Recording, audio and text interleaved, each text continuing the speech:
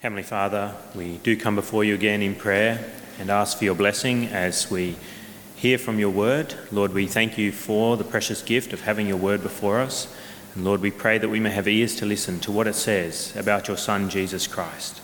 Lord, we pray that we may go from here this morning edified in the faith as a result of hearing from your word. And we pray this in Christ's name. Amen. Well, what pleases you? What gives you pleasure? My family and I just had a most pleasing holiday. As many of you know, we went on a cruise, an 8-night cruise in the Pacific Ocean, and it was pleasing to us for a number of reasons. One includes the warmer weather. It was a bit warmer to go closer to the equator, so that was nice considering that it's winter here in Sydney at the moment. There was an endless supply of food, which was most pleasing to us as well. Too pleasing really, and we had to start restricting how much we ate each day. And also the kids club that was on board was most pleasing to our family, particularly to the kids, because they thoroughly enjoyed it. Every day they pretty much didn't want to leave the kids club. Even when we went out to one of the islands that we were visiting, after about an hour, one of our children said, "Can we go back to the boat and go to kids club?" They weren't interested in being at the beach. They wanted to be back on board at the kids club. And that kids club was pleasing to us as parents as well, because it meant that Jill and I got to spend more time together than we have ever spent before, except for before Joshua was born. So we haven't experienced that much alone time. We had dinner 6 nights of the 8 nights on our own together, and it was just wonderful because the kids just thoroughly loved this kids club and wanted to be in it non-stop. So that is something that is an example to us of what is pleasing. It is pleasing to us to go on such a cruise. It may not be pleasing to you, but it was definitely pleasing to us and our family, me and my family. But we have to ask the question, what gives God pleasure? We know quite often what gives us pleasure, but what gives God pleasure? And according to the passage that we're looking at today, one of the things that pleases God is animal sacrifices. And we can see that in example for you is in chapter 1 of Leviticus verse 9.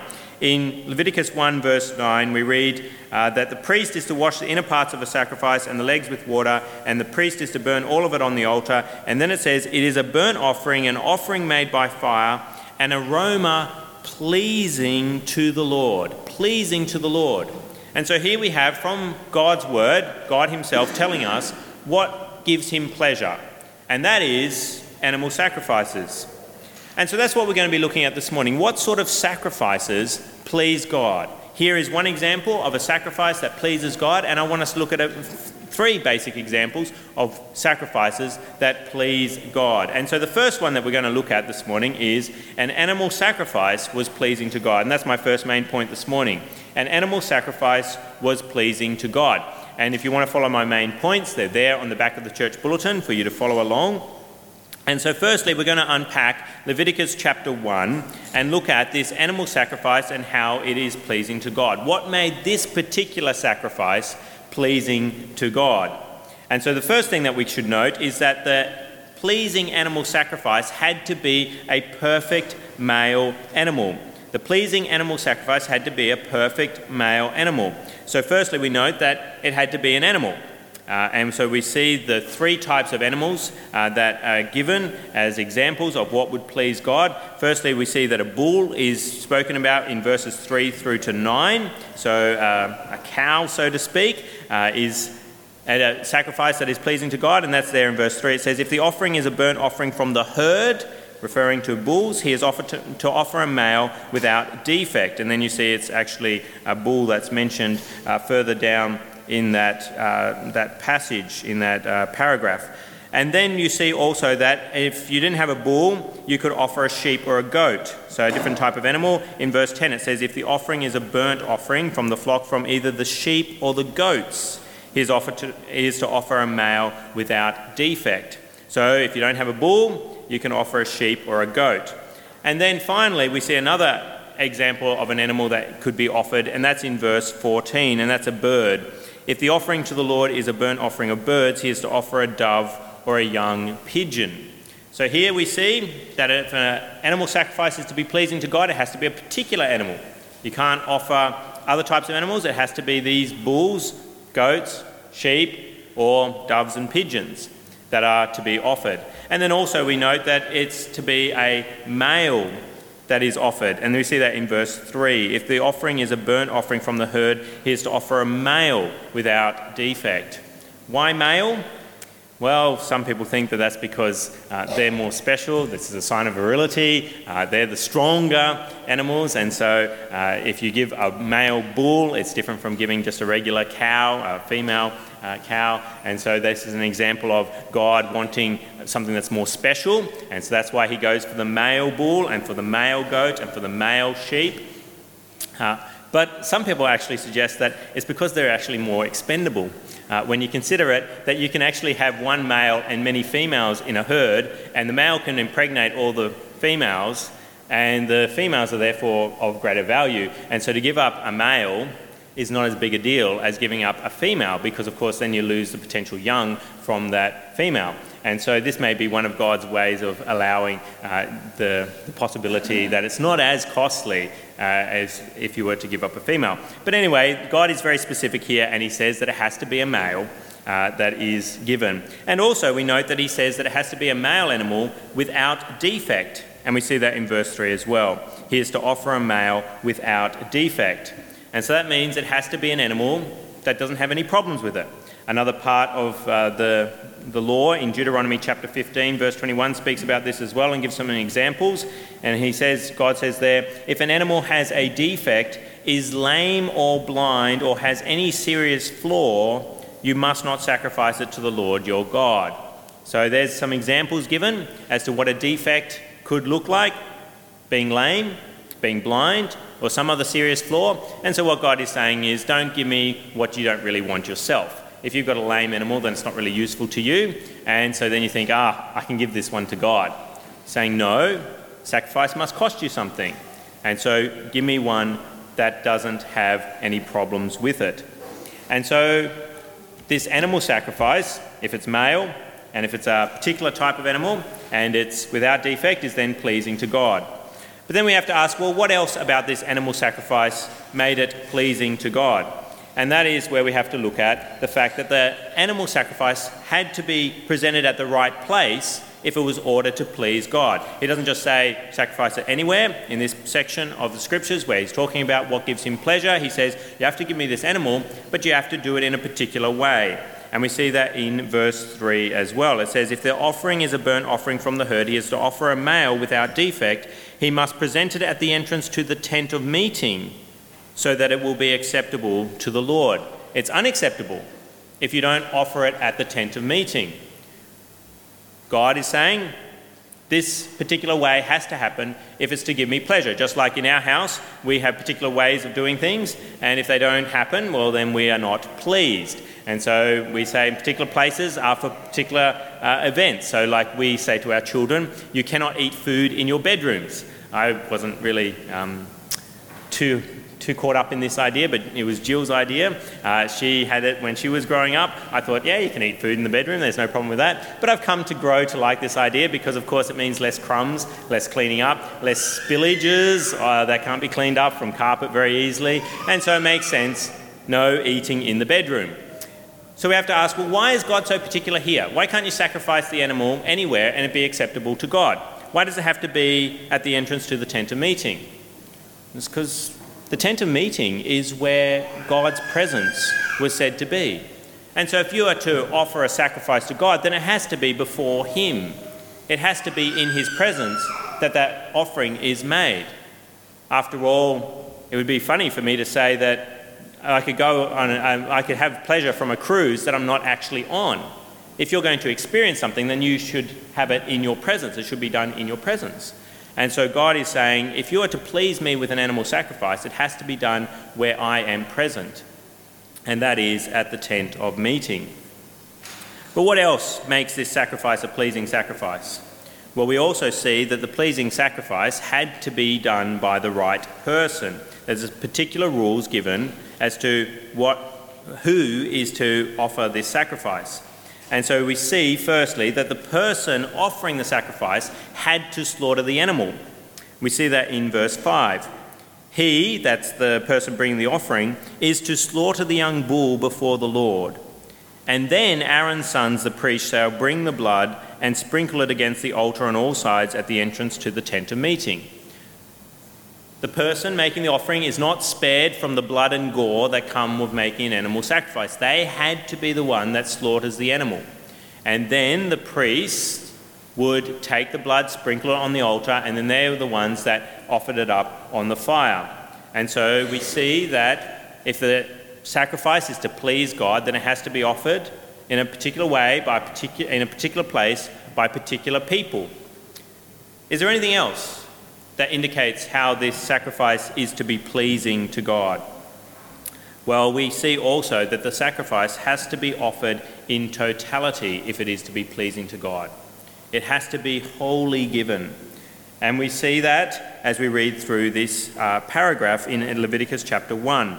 Firstly, we see that the blood goes on the altar, and we see that in verse 5. He is to slaughter the young bull before the Lord, and then Aaron's sons, the priests, shall bring the blood and sprinkle it against the altar on all sides at the entrance to the tent of meeting. And then in verse 6 we see that the person is to skin the burnt offering and cut it into pieces. And then the sons and Aaron and the priests are to put fire on the altar and arrange wood on the fire. Then Aaron's sons, the priests, shall arrange the pieces, including the head. You don't get to keep the head. And the fat. You don't get to keep the fat. For many people, the most yummy part of the animal. You don't get to keep that. It goes on the burning wood that is on the altar. Then the priest is to wash the inner parts and the legs with water, and the idea is there to really clean out that part that would have most association with contamination from dung, and so the legs would be dirty and the inner parts, the small intestines. And then the priest is to burn all of it on the altar. It is a burnt offering, an offering made by fire, an aroma pleasing to God. The whole of the animal had to be sacrificed if it was to be pleasing to God, except for the skin. Verse 6 says he is to skin the burnt offering, and that was given to the priest, as you find out later in the book of Leviticus. But basically, the rest of the animal, the whole of it, goes in totality to God. And then, if this is done, if the right animal is brought in the right place by the right people and given wholly, then we see that verse 9 tells us that it is a burnt offering, an offering made by fire, an aroma pleasing to the Lord. This is what pleases God. God himself tells the Israelites, this is what pleases me, is this kind of sacrifice. Now you may ask, well, why does this please God? Why should God be pleased with having a bull or a goat or a sheep or a pigeon or a dove killed before him? Sounds pretty brutal. Why would God be happy about this? Why would it please him? Well, this is where we have to understand what is going on with this sacrifice. What is taking place here? And the verses actually tell us what is happening here. And that's particularly verse 4. In verse 4, something very special has to happen. What happens in verse 4? It says, he, that's the person bringing the offering, is to lay his hand on the head of the burnt offering, and it will be accepted on his behalf to make atonement for him. The person bringing the offering has to put their hand on the head of that animal and then kill it. And when that happens, something happens. Atonement is made for the person making that offering. And what does that mean? What does atonement mean? Well, it means a covering over sin. See, what God is doing here is he's saying to the people, you are a sinful people. And he's given laws previously to the people to illustrate how sinful they are. As they look at the laws, they then see, yes, we're sinful. And then they say, well, how can I please God? How can I make God happy when I'm such a sinful creature? And God says, if you come and offer an animal and put your hand on its head, it's like the sin is transferred to that animal, and that animal dies in your place where you should. The wrath that God has against you for your sin is poured out on that animal instead, and it takes your place and dies on your behalf. And then God is pleased with you. You don't have to die for your sin because the animal has died on your behalf. It has taken the penalty that you deserve. And so God is then pleased with you instead of wrathful and angry with you as a result of your sin. So now you may be saying, okay, that's the Israelites in the Old Testament, but what about me today? When I look at God's word, I see, yes, that I've broken many of his laws and I'm sinful. And the word also tells me that he is quite angry about sin, that he's not a God who winks at injustice. Instead, he is very angry about those people who rebel against him. What am I to do to please God? How can I please God when I've been such a rebel against him? Am I supposed to go out and buy a cow? Somewhere here in Sydney, I wouldn't even know where you'd go to try and buy a cow. I mean, you can buy bits of a cow at the supermarket, can't you? But to buy a whole cow alive so you can put your hand on its head and then kill it, what are you to do to please God? How can you make God happy? Well, that's where the New Testament comes in and tells us that there is a sacrifice that has been made that is pleasing to God as well, and we can take part and have that sacrifice be for our sins. And that brings me to my second main point this morning. The sacrifice of Christ was pleasing to God. The sacrifice of Christ was pleasing to God. When Jesus Christ died on the cross, he was giving his life as a sacrifice for sin. But how do you know that he really was giving his life as a sacrifice for sin? How is he really fulfilling what God says here pleases him, but yet in the New Testament you say, oh, well, he's pleased with something else? Does this passage in Leviticus give us some indication that the sacrifice of Jesus was indeed pleasing to him, to God? And that's where we can see in a number of ways the sacrifice of Christ was very much like the sacrifices indicated here in Leviticus that would please God as well. How so? Well, firstly, the sacrifice of Christ was a perfect sacrifice. Remember, we looked at the animals and that they had to be without defect. And we see that Jesus Christ was without defect as well. 1 Peter 2 verse 22 says, he, that's Jesus, committed no sin and no deceit was found in his mouth. Jesus Christ was sinless. He was without defect. He was without bodily defect, and then he was without spiritual defect. And so he was very much like the sacrifices spoken about here in Leviticus 1, that they were perfect sacrifices. He also was a perfect sacrifice. And then also another way that we can see that Jesus was like the sacrifices here in Leviticus 1 is that he presented that sacrifice. That sacrifice of Christ was presented by the right person. Remember, in this passage in Leviticus 1, we see that the sacrifice had to be given by the person who was making the offering. And Jesus himself handed himself over as a sacrifice as well. He made the offering on our behalf. And we see that in Luke chapter 23, verse 46, where Jesus chooses when he dies. He says, Father, into your hands I commit my spirit. And after that he dies. He's the one that offers the sacrifice. And incidentally, you could also say that the priests were involved in Jesus' death as well. Remember, the priests are involved here in Leviticus 1. Were the priests involved in Jesus' death? Yes, they didn't take Jesus' blood and sprinkle around the altar, but they were very much involved in making sure that Jesus went to his death. The high priest condemned him worthy of death. And so we can see that there's a little type here in the Old Testament pointing to the fact that those priests would be involved in Jesus' death. But how else was Christ like the pleasing animal sacrifice here in Leviticus? Well, the sacrifice of Christ was given in totality. It was wholly given. The whole of Christ was given in this sacrifice at the cross. His body and blood was given. Jesus didn't hold anything back. He didn't just give part of himself as a sacrifice, chop off an arm or a leg. No, he gave his whole self in that sacrifice for sin. Now, he wasn't burned with fire, as we see here in Leviticus 1, though. But let's say, yes, indeed, metaphorically, his body was racked with pain. He was burnt there at the cross. He was burning as he experienced God's wrath being poured out upon him. There was a spiritual burning that was taking place there at the cross. And so he was given wholly there at the cross. And what was the result then of Christ's sacrifice? Well, we know that the sacrifice of Christ was indeed pleasing to God. These sacrifices in the Old Testament were pleasing to God? Yes, but the sacrifice of Christ was also pleasing to God. Very similar in many ways to this passage in Leviticus 1. And we see then that God says in Ephesians chapter 5 verse 2, Paul speaks and says that Jesus gave himself up for us as a fragrant offering and sacrifice to God. Jesus was a fragrant offering. He was a sweet savour in God's eyes because of his sacrifice. And in fact, the New Testament goes on to tell us that Jesus Christ's sacrifice was even greater than all the sacrifices that had come previously. Because in the end, the blood of bulls and goats and birds couldn't take away sin.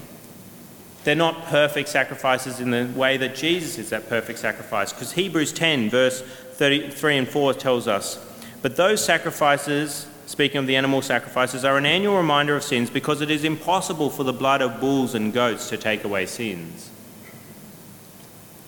A bull is not equivalent to yourself. A human being is worth much more than a bull. A human being is much more than a sheep or a goat or a bird. Some people today seem to have a greater value placed on the lives of animals than they do on the lives of human beings, which is quite a sad thing. But the Bible is clear, a human is always worth much more than an animal. So those sacrifices in Leviticus 1 couldn't take away sin. Instead, they point to a need for a greater sacrifice to come, and that sacrifice is Jesus Christ. A human being sacrificed on your behalf. A 1-to-1 ratio, a human for a human. And a wonderful human in that he's also God himself, so he can be the sacrifice for many humans. But you may say, okay, well, how do I get Jesus Christ to be the sacrifice for my sins? How can God be pleased with Jesus on my behalf? I can't put my hand on his head. I wasn't there that day he died on the cross. How can Jesus be my sacrifice so that I can offer Jesus to God and God be pleased with me? And that's where the Bible tells us, New Testament particularly again and again, that we must reach out and accept the sacrifice by faith. That if we trust that Jesus Christ died on our behalf, then he did. That sacrifice that Jesus made 2,000 years ago at the cross is our sacrifice, if we simply believe that Jesus Christ died in our place. And so if you're not a Christian, I encourage you to do that. If you want to please God, come before him this morning in repentance and faith, turning from your sins, repenting from your sins, saying, yes, I am a sinner, and I want to please you, God, and the only way I know I can give you pleasure is by trusting that Jesus Christ died for my sins. And if you do that, then God is indeed pleased with you, because he was pleased with the sacrifice of Christ, and so now he is pleased with you instead of angry with you and wrathful against you for your sin. You may be saying, okay, yes, I've done that. I've pleased God by offering Jesus Christ as a sacrifice for my sins. But is there anything else I can do to make God happy? Well, in terms of your salvation, no. The Bible is clear. Romans 6:10 says, the death he died, Jesus died, he died to sin once for all. You don't have to make up for your sins. Jesus Christ's death is sufficient for that. Remember, he was God himself, and so his death is of infinite value. There is nothing you need to add to Christ's death. And to do so is a mockery of Christ and what he has done. To say your works somehow are required to pay for sin says that Christ is deficient, that he's insufficient in paying for your sins.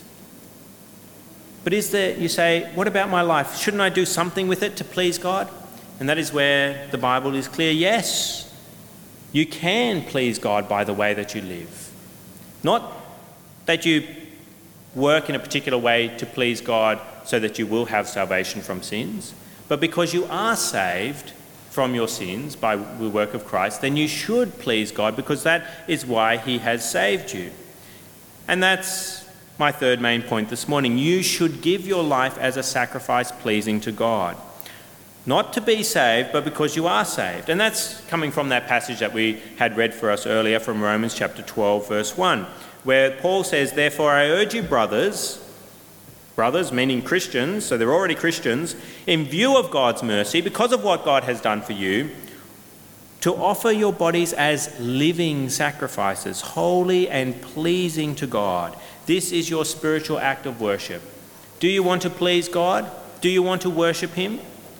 Then offer your body as a living sacrifice. How is that possible? Well, it's because you have been perfected by God through Jesus Christ. Remember that Old Testament sacrifice of the animal? It had to be without defect. If you believe in Jesus Christ, then you are washed. You are clean in God's eyes, and then you can offer yourself to God because of what he has done for you through Jesus Christ. You are someone without defect now because of the work of Christ. And so you can offer yourself to him. And that's why God has washed us, cleaned us, created us in Christ Jesus. Ephesians 2 verse 10 says that, "For we are God's workmanship, created in Christ Jesus to do good works, which God prepared in advance for us to do." God has saved you through Jesus Christ so that you would offer your life to him. And you can do so because he has perfected you in Christ. And like that sacrifice in the Old Testament, then you should give your whole self to God. Not to be saved, remember what I keep saying, not to be saved, but because you are saved. Remember, the whole of the animal was given. That means the whole of yourself. If you are to be a sacrifice, a living sacrifice to God, then you must give all of yourself. What does that mean? It means all your time, your body, all your resources, your possessions. They're all meant to be for God. That means that when you go to work and are productive in the workplace, you're being productive because you're giving yourself for God. When you work hard, do a good day's, honest day's work, you do that for the glory of God. And that is your sacrifice for him. When you meet with believers, you're giving up your time that you could spend watching television or doing something else. You're giving it up. You're sacrificing your time for God. When you give up your time to study the Word on your own or to spend time in prayer, that is a sacrifice that you are making to God. When you give of your money and your possessions to the work of God's kingdom. When you have people into your home and they end up breaking the teapot because, we're sinful humans and we still do dumb things, and, your possessions get broken sometimes when you have people into your home. That's just part of you giving your life to God. Yes, it does mean that things are costly when you have to make a sacrifice. I mean, that's what the concept of sacrifice means, doesn't it? If you sacrifice something, then it is costly. And yes, to give of your time, to give of your possessions, it's going to hurt. But remember that offering in the Old Testament? It was burnt. And sometimes it does burn, metaphorically and sometimes literally. Some people in church history have literally been burnt as a result of giving their lives for Christ and trying to be pleasing to God. But you may say, okay, then why should I bother? Why should I bother giving my life as a sacrifice to God? Well, it's as I said before, that it has to be about pleasing God. Many people sacrifice of themselves to try and please themselves. Sounds ironic, but some people hurt themselves to make themselves happy. They think that if I do all these things, I will be a happier person. And I've got no pain without some sort of gain. No gain without pain. I've got to have some sort of pain in my life before I'll make some sort of gain. But we're called to give our lives as a living sacrifice to God because we want to please him. And many times in the New Testament it talks about how when we serve God in this way, by giving of our life, by spending time in prayer, by giving gifts, monetary possessions to God's work, it is a fragrant offering in God's eyes. If Philippians 4 verse 18, Paul says, "I've received from Epaphroditus the gifts you sent." So he's received some gifts from the Philippian church. And he says, "They're a fragrant offering, an acceptable sacrifice, pleasing to God." In Acts chapter 10 verse 4, Cornelius is approached by an angel, and an angel says to him, "Your prayers and gifts to the poor have come up as a memorial offering before God." A memorial offering before God. His gifts and his prayers. Every time Cornelius prayed, apparently The Bible tells us that it was a memorial offering before God. Hebrews chapter 13, verse 15 and 16 says, "Through Jesus, therefore, let us continually offer to God a sacrifice of praise, the fruit of lips that confess his name. And do not forget to do good and to share with others, for with such sacrifices God is pleased." When you share with others, when you do good things, when you praise God with your lips, what does it say? With such sacrifices God is pleased. And in Revelation chapter 8, verse 3 and 4, we have this account of what happens to our prayers. "Another angel who had a golden censer came and stood at the altar. He was given much incense to offer with the prayers of all the saints on the golden altar before the throne. The smoke of the incense together with the prayers of the saints went up before God from the angel's hand." Every time you pray, it is sweet-smelling incense in the eyes of God. Prayer is hard work. It requires time. It requires you to engage your brain. But remember what it is. It is a sacrifice you are making that is pleasing in God's eyes. And so when we come to a prayer meeting, or when you pray on your own, remember that. It is a sacrifice to God that is pleasing to him. So my question for you this morning is, have you put your hand on Christ's sacrifice and are pleasing to God? Have you reached out in faith and placed your hand on Christ and said, "You are my sacrifice"? If you have done that, then you are pleasing to God. God is pleased with you, despite the sin that you have committed against him. And then a second question for you this morning is, do you offer your life as a living sacrifice to God? Your whole life. Or do you keep part of your back? Remember that sacrifice in the Old Testament? The whole thing was given. Remember Jesus Christ, he gave his whole life to be pleasing to God. Do you give your whole life to God? If someone was to look at your life, would they soon see that your life is a burnt offering to God?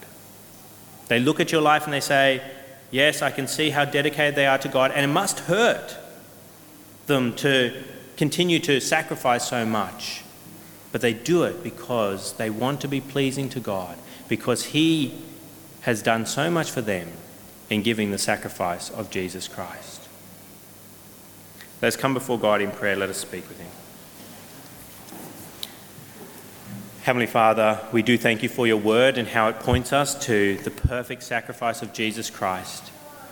We praise you this morning for giving that lamb without defect, that Jesus Christ came into this world and died on our behalf. Lord, we pray that everyone in this room has reached out in faith to Jesus Christ, that they believe that Jesus Christ died for them so that they are pleasing in your eyes. And Lord, we pray that all the Christians in this room may give their whole life to you as a living sacrifice. May everything that everyone does in this room be with the purpose of giving you glory. Lord, may we be fragrant offerings before you, and may we remember this so it gives us that impetus, that drive to continue serving you all our lives. And we pray this in Christ's name. Amen.